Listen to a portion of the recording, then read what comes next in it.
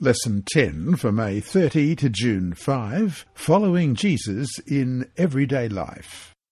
Sabbath afternoon, May 30. Before we start, let's pray. Our Heavenly Father, we come again to open your word, and we thank you for who you are. We thank you that you provided salvation for each of us, and we thank you that this quarter we've been able to study about the life of Jesus and what it meant to the people around him and what it means to us.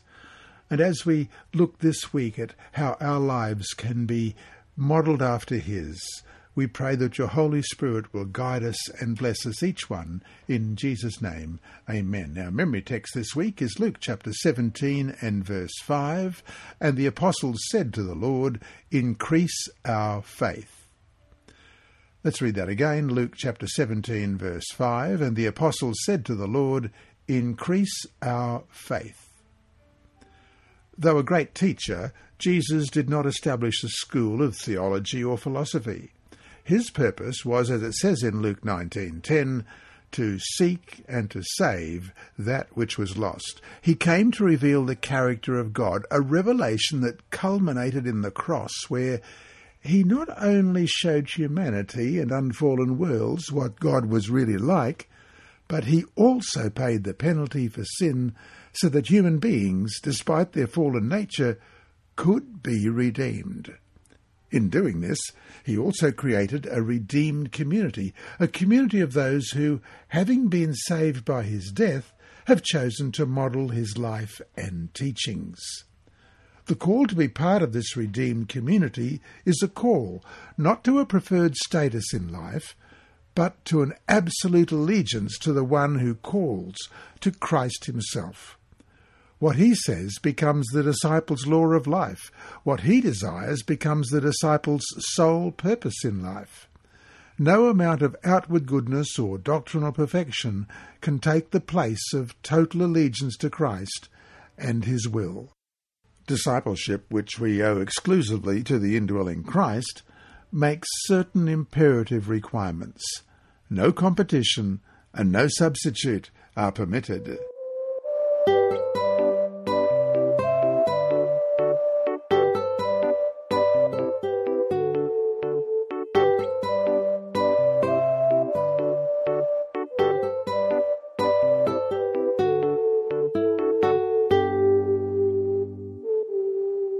Sunday, May 31, Flee Pharisaism.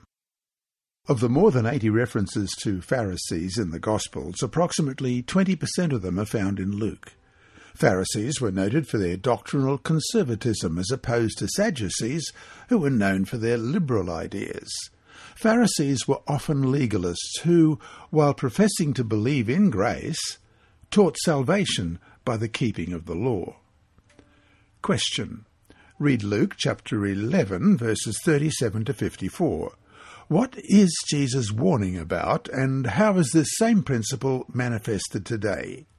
How can we make sure that we, in our own ways, don't reflect some of the things that Jesus warned against? Luke 11, beginning at verse 37. And as he spoke, a certain Pharisee asked him to dine with him.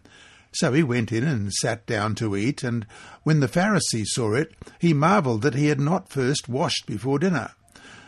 Then the Lord said to him, "Now you Pharisees make the outside of the cup and dish clean, but your inward part is full of greed and wickedness.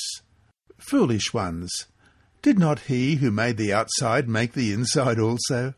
But rather give alms of such things as you have.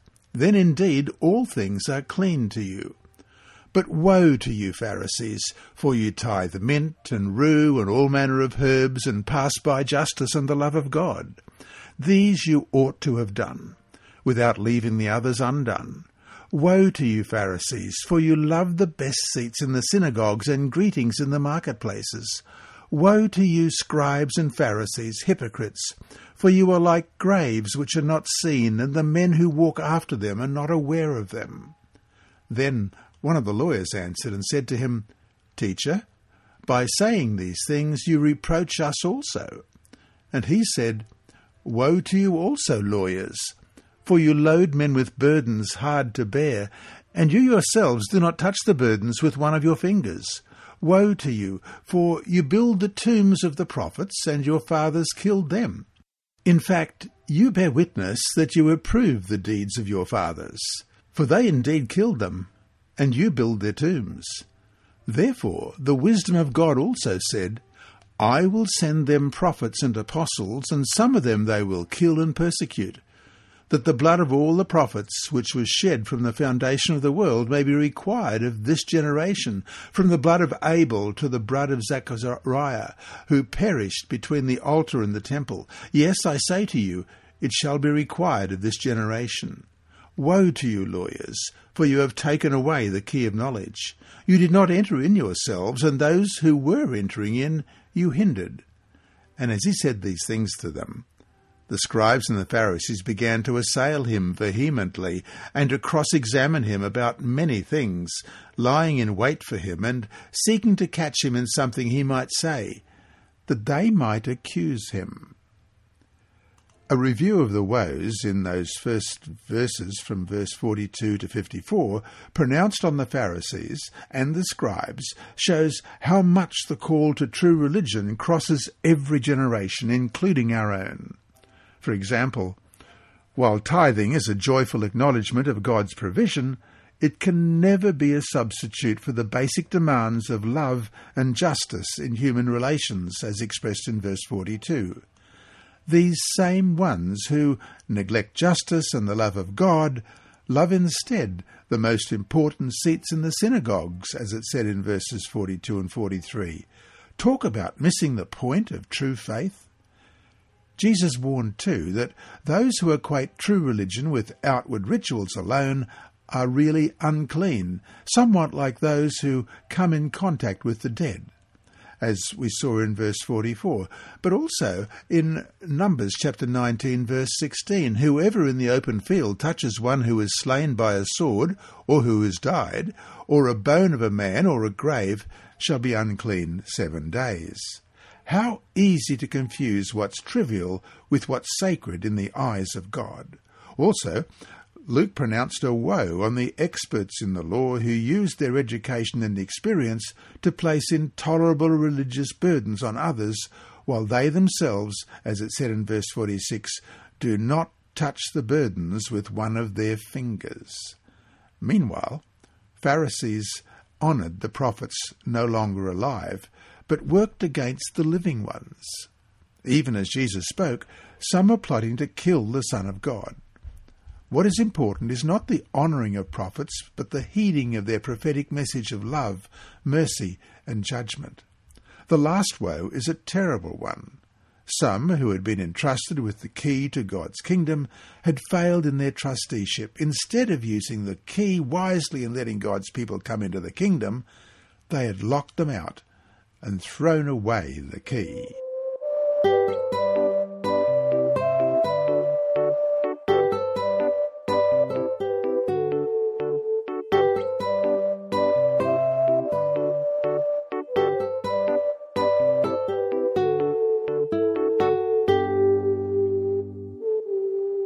Monday, the 1st of June. Fear God. Fear God and give glory to him, it says in Revelation 14, verse 7. And that's the first of the three angels' messages, so central to Seventh-day Adventist life and faith. Fearing God is not being afraid, as it is often thought to be.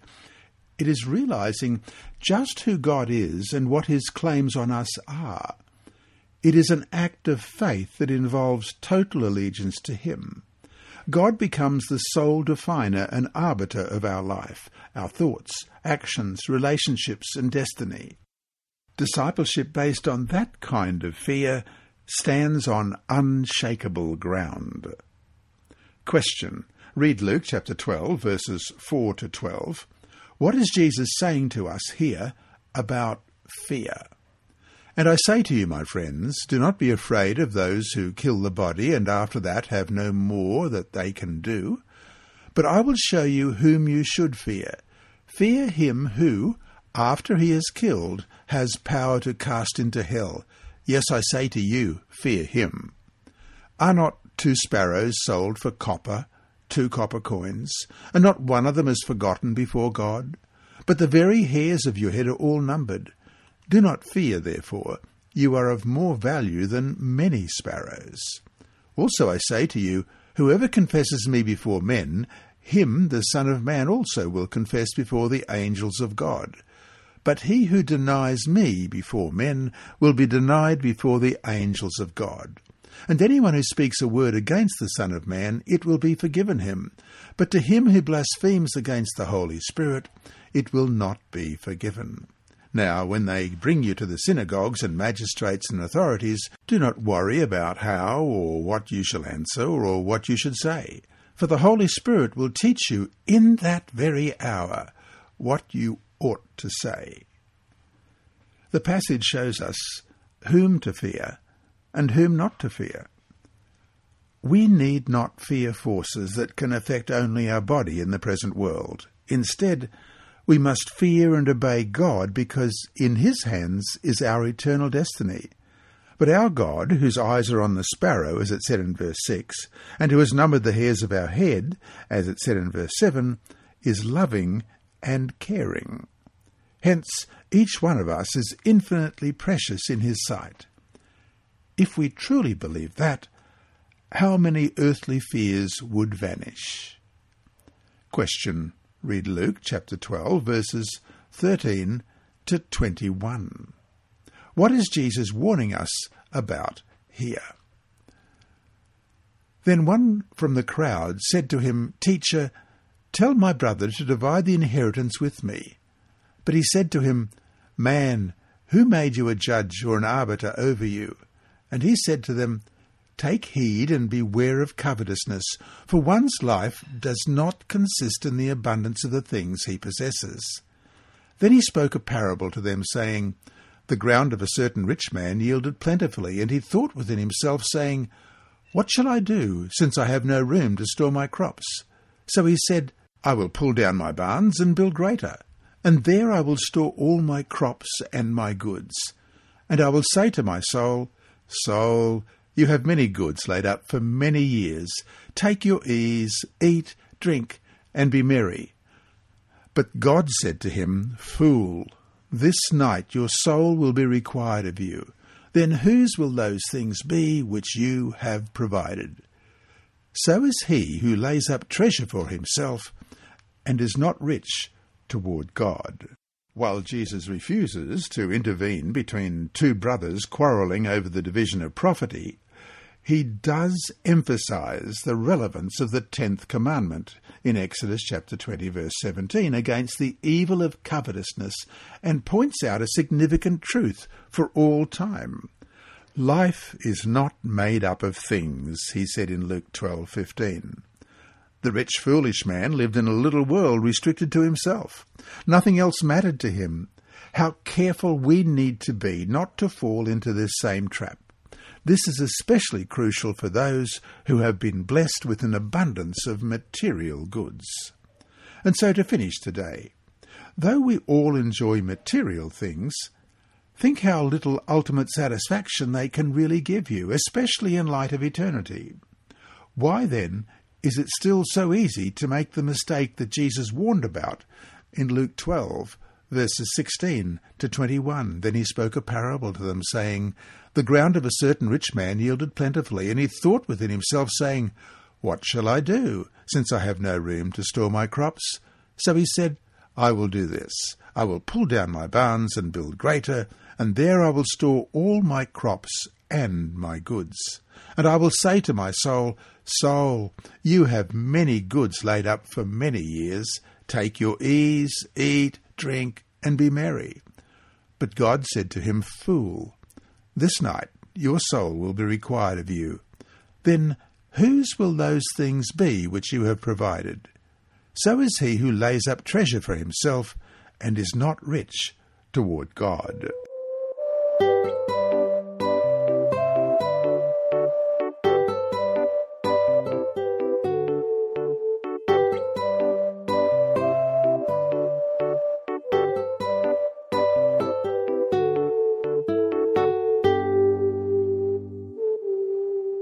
Tuesday, June 2, Be prepared and watchful.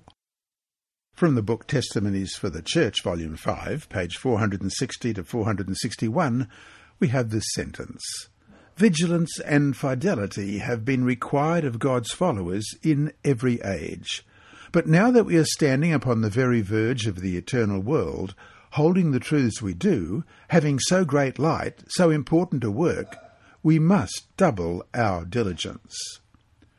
Question. Read Luke chapter 12, verses 35 to 53, and summarise what these texts mean specifically to you, especially if you have been waiting a long time for the second coming of Jesus. "Let your waist be girded and your lamps burning, and you yourselves be like men who wait for their master when he will return from the wedding, that when he comes and knocks, they may open to him immediately. Blessed are those servants whom the master, when he comes, will find watching. Assuredly I say to you that he will gird himself and have them sit down to eat, and will come and serve them. And if he should come in the second watch, or come in the third watch, and find them so, blessed are those servants. But know this, that if the master of the house had known what hour the thief would come, he would have watched, and not allowed his house to be broken into. Therefore you also be ready, for the Son of Man is coming at an hour you do not expect." Then Peter said to him, "Lord, do you speak this parable only to us, or to all people?" And the Lord said, "Who then is that faithful and wise steward, whom his master will make ruler over his household, to give them their portion of food in due season?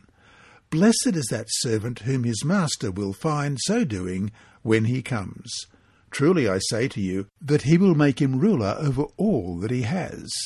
But if that servant says in his heart, 'My master is delaying his coming,' and begins to beat the male and female servants, and to eat and drink and be drunk, the master of that servant will come on a day when he is not looking for him, and at an hour when he is not aware, and will cut him in two and appoint him his portion with the unbelievers. And that servant who knew his master's will and did not prepare himself or do according to his will shall be beaten with many stripes. But he who did not know, yet committed things deserving of stripes, shall be beaten with few. For everyone to whom much is given, from him much will be required. And to whom much has been committed, of him they will ask the more. I came to send fire on the earth, and how I wish it were already kindled. But I have a baptism to be baptized with, and how distressed I am till it is accomplished. Do you suppose that I came to give peace on the earth? I tell you, not at all, but rather division. For from now on 5 in one house will be divided, 3 against 2, and 2 against 3. Father will be divided against son, and son against father, mother against daughter, and daughter against mother, mother-in-law against her daughter-in-law, and daughter-in-law against her mother-in-law." Christians cannot afford to be lax or lethargic. The context of his sure return and the unknown hour thereof should drive us to have our robes girded and our lamps trimmed and burning. The eschatological hope must be the driving force of our life and work, our readiness and faithfulness. It is this faithfulness to do his will on earth and readiness to meet him in peace that distinguish between good and evil servants. Any neglect of faithfulness on the pretext that "my master is delaying his coming," as it said in verse 45, is placing oneself under the severest forms of God's judgment.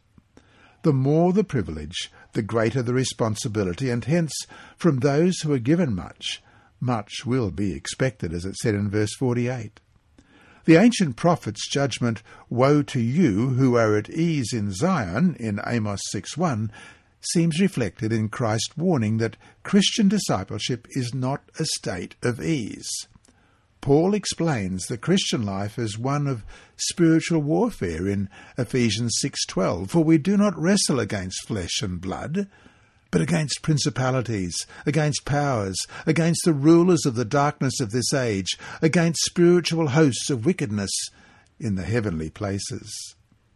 The focal point is that every Christian is involved in the cosmic conflict between Christ and Satan, and the cross draws a clear line between the two.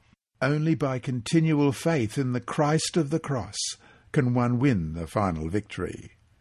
And so to finish today, as it says in Luke 12:48, "For everyone to whom much is given, from him much will be required, and to whom much has been committed, of him they will ask the more." What should this text mean to us as Seventh-day Adventists?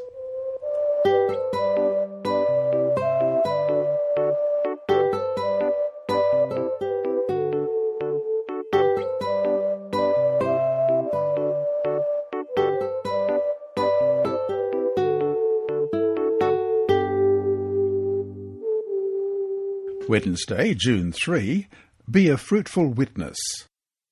The Father, the Son, and the Holy Spirit, in their eternal counsel, before the foundation of the world, as it said in Ephesians 1:4, laid the plan of salvation. That is, even before the first human was created, and of course before the first human sinned, God had a plan in place to rescue the world. The plan is rooted in the cross, and the good news of the cross must be told to everyone in the world. The responsibility of that witness is placed on every Christian. "You shall be witnesses to me in Jerusalem and in all Judea and Samaria and to the end of the earth," Acts 1 verse 8. The final charge of Jesus underscores the importance the Lord placed on the witnessing role of his followers. Question: what lessons must those in Christian witness learn from the parable of the sower and the soil? Luke chapter 8, verses 4 to 15. "And when a great multitude had gathered, and they had come to him from every city, he spoke by a parable. A sower went out to sow his seed, and as he sowed, some fell by the wayside, and it was trampled down, and the birds of the air devoured it. Some fell on rock, and as soon as it sprang up, it withered away because it lacked moisture. And some fell among thorns, and the thorns sprang up with it and choked it. But others fell on good ground, sprang up, and yielded a crop 100-fold. When he had said these things, he cried, 'He who has ears to hear, let him hear.' Then his disciples asked him, saying, 'What does this parable mean?' And he said, 'To you it has been given to know the mysteries of the kingdom of God, but to the rest it is given in parables, that, seeing they may not see, and hearing they may not understand.' Now the parable is this. The seed is the word of God. Those by the wayside are the ones who hear. Then the devil comes and takes away the word out of their hearts, lest they should believe and be saved. But the ones on the rock are those who, when they hear, receive the word with joy, and these have no root, who believe for a while, and in time of temptation fall away. Now the ones that fell among thorns are those who, when they have heard, go out and are choked with cares, riches, and pleasures of life, and bring no fruit to maturity. But the ones that fell on the good ground are those who, having heard the word with a noble and good heart, keep it and bear fruit with patience." Another question. What and when is the reward of the one who witnesses? Luke chapter 18, verses 24 to 30. "And when Jesus saw that, he became very sorrowful. He said, 'How hard it is for those who have riches to enter the kingdom of God! For it is easier for a camel to go through the eye of a needle than for a rich man to enter the kingdom of God.' And those who heard it said, 'Who then can be saved?' But he said, 'The things which are impossible with men are possible with God.' Then Peter said, 'See, we have left all and followed you.' So he said to them, 'Assuredly I say to you, there is no one who has left house or parents or brothers or wife or children for the sake of the kingdom of God, who shall not receive many times more in this present life, and in the age to come, eternal life.'" Question. What does the parable of the minas in Luke 19, verses 11 to 27, teach about faithfulness and responsibility in witnessing? Beginning at verse 11 in Luke chapter 19. Now, as they heard these things, he spoke another parable, because he was near Jerusalem, and because they thought the kingdom of God would appear immediately. Therefore he said, A certain nobleman went into a far country to receive for himself a kingdom, and to return. So he called 10 of his servants, delivered to them 10 minas, and said to them, Do business till I come. But his citizens hated him, and sent a delegation after him, saying, We will not have this man to reign over us. And so it was that when he returned, having received the kingdom, he then commanded these servants to whom he had given the money to be called to him, that he might know how much every man had gained by trading. Then came the first, saying, Master, your mina has earned 10 minas. And he said to him, Well done, good servant, because you were faithful in a very little, have authority over 10 cities. And the second came, saying, Master, your mina has earned 5 minas. Likewise he said to him, You also be over 5 cities. Then another came, saying, Master, here is your mina, which I have kept put away in a handkerchief. For I feared you, because you are an austere man. You collect what you did not deposit, and reap what you did not sow. And he said to him, Out of your own mouth I will judge you, you wicked servant. You knew that I was an austere man, collecting what I did not deposit, and reaping what I did not sow. Why then did you not put my money in the bank, that at my coming I might have collected it with interest? And he said to those who stood by, Take the mina from him, and give it to him who has 10 minas. But they said to him, Master, he has 10 minas. For I say to you, that to everyone who has will be given, and from him who does not have, even what he has will be taken away from him. But bring here those enemies of mine, who did not want me to reign over them, and slay them before me. In each of these texts, and the others, the dangers, the responsibilities, and the rewards of witnessing and faith are revealed. We have been charged with a solemn responsibility, but considering what we have been given, how little is really asked of us.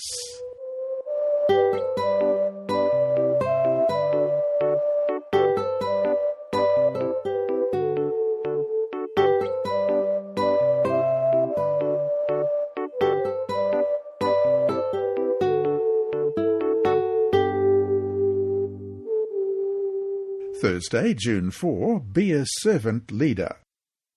Question. Read Luke chapter 22, verses 24 to 27. Even as the disciples were preparing for the Last Supper, they were arguing about who among them would be the greatest in the kingdom. How does Jesus respond to their foolishness, and what is so revolutionary about his reply? Well, Luke 22, beginning at verse 24. Now, there was also a dispute among them as to which of them should be considered the greatest. And he said to them, The kings of the Gentiles exercise lordship over them, and those who exercise authority over them are called benefactors. But not so among you. On the contrary, he who is greatest among you, let him be as the younger, and he who governs as he who serves. For who is greater, he who sits at the table, or he who serves? Is it not he who sits at the table? Yet I am among you as the one who serves. Jesus' answer is unique in the history of leadership. Pharaoh, Nebuchadnezzar, Alexander, Julius Caesar, Napoleon, and Genghis Khan all saw leadership in terms of power and authority over others. That's pretty much how the world has always worked in regard to power. But not so among you. On the contrary, said Jesus in Luke 22:26, He who is greatest among you, let him be as the younger, and he who governs as he who serves. In so saying, the Lord of the universe reversed the definition of leadership. Whoever wants to become great among you must be your servant, he says in Matthew 20, verses 26 to 28. And whoever wants to be first must be your slave, just as the Son of Man did not come to be served, but to serve, and to give his life as a ransom for many. In so defining servanthood and self-denial as the core principles of his way and his leadership, Jesus introduced a new dynamic to human relations. Fulfillment comes not from power, but from service. Leadership derives its authority not from position, but from servanthood. Transformation begins not with the throne, but with the cross. To live is to die. As it says in John 12:24, "Most assuredly I say to you, unless a grain of wheat falls into the ground and dies, it remains alone. But if it dies, it produces much grain." In Luke 9, verses 46 to 48, something similar arose amongst Jesus' disciples about who would be the greatest. Then a dispute arose among them as to which of them would be the greatest, and Jesus, perceiving the thought of their heart, took a little child and set him by him, and said to them, "Whoever receives this little child in my name receives me, and whoever receives me receives him who sent me. For he who is least among you all will be great." The principles of the world were still firmly entrenched in his disciples' minds. The Master's answer gets to the heart of the problem and poses one of the most difficult challenges in life in general, and in the Christian life in particular. Jesus' words, especially the part about being the least among you in verse 48, show how completely backward the world's priorities are. And so to finish today, with the principles of the world so utterly opposite of what Jesus taught here, how are we to survive if we implement his principles in our own lives?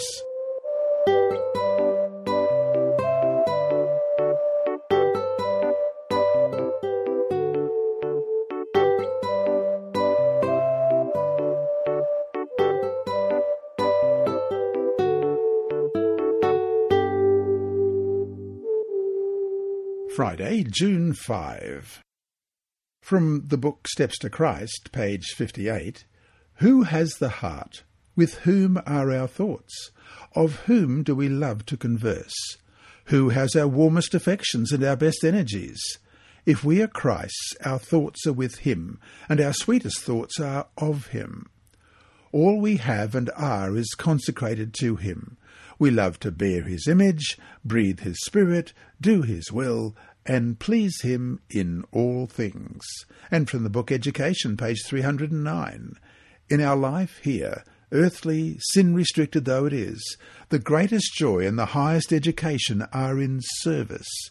And in the future state, untrammelled by the limitations of sinful humanity, it is in service that our greatest joy and our highest education will be found, witnessing and ever as we witness, learning anew the riches of the glory of this mystery, which, as it says in Colossians 1:27, which is Christ in you, the hope of glory."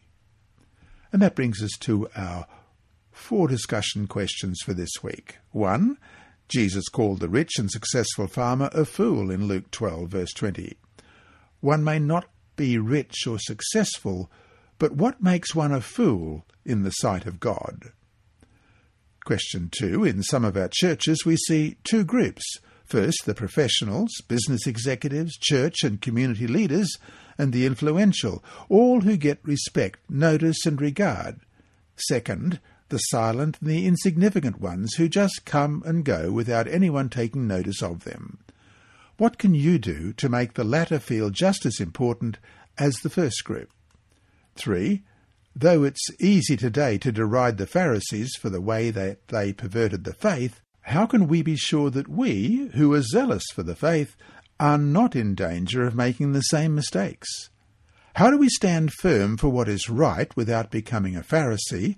Or even more important, how do we determine what is right and what is worth fighting for, as opposed to straining at gnats? And question 4. How do we maintain an attitude of vigilance and readiness for the return of Jesus when, with each passing year, it gets easier and easier to become less vigilant?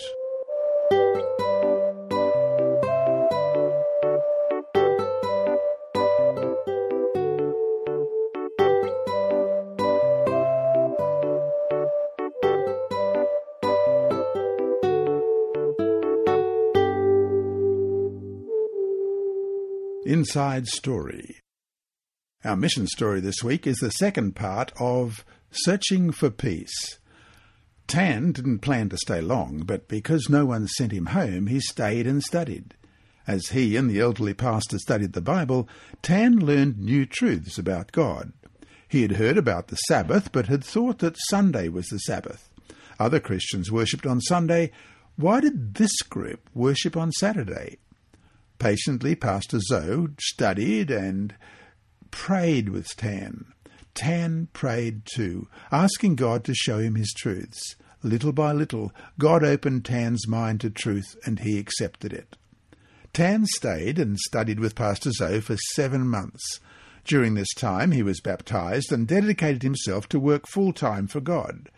Pastor Zoe assigned Tan to work in a village nearby where there was a small congregation of believers. One day, Tan answered a knock at his door and found Teo standing there. "I had to find you," Teo said. "I want to know your God."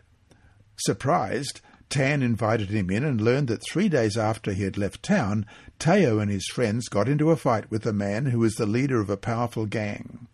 The young man managed to escape, but the next day someone told him that the gang leader was searching for him to kill him. His mother, distraught over her son's evil ways, begged him to leave town. While packing to go, Teo found the Bible Tan had given him. He picked it up, and it opened to Matthew 6. Teo began to read. "Do not worry about your life, but seek first God's kingdom. Do not worry about tomorrow. Each day has enough trouble of its own." Teo remembered Tan's peace and wished he knew God as Tan did, so he decided to buy a one-way ticket to find his Christian friend. Tan introduced Teo to Pastor Zoe. Pastor Zoe helped Teo find work, and in the evenings they studied the Bible together. Teo absorbed the truths and accepted Christ as his Saviour and was baptized. Now a new desire burnt in Teo's heart. He wanted to become a Bible worker. He decided to return home and share his new faith with the people there. His first convert was his mother, who saw the deep change in her son's life. But few others were interested enough to listen. Teo's mother feared that if he remained in the village, he might fall back into his old ways. She urged him to return to the city and continue studying, but Teo explained to her that Jesus changes lives forever. Teo did return to the city to receive more training. He knows that it is by God's grace that he is alive, and by God's grace he wants to live for him. Both Tan and Teo are grateful for how God has led in their lives, and they continue to share their faith with others as lay pastors in southern China. Your reader for this week's lesson has been Dr. Percy Harold. This lesson is brought to you by the Sabbath School Department, Christian Services for the Blind and Hearing Impaired, and through the services of Adventist Media Network. Remember, God is always faithful.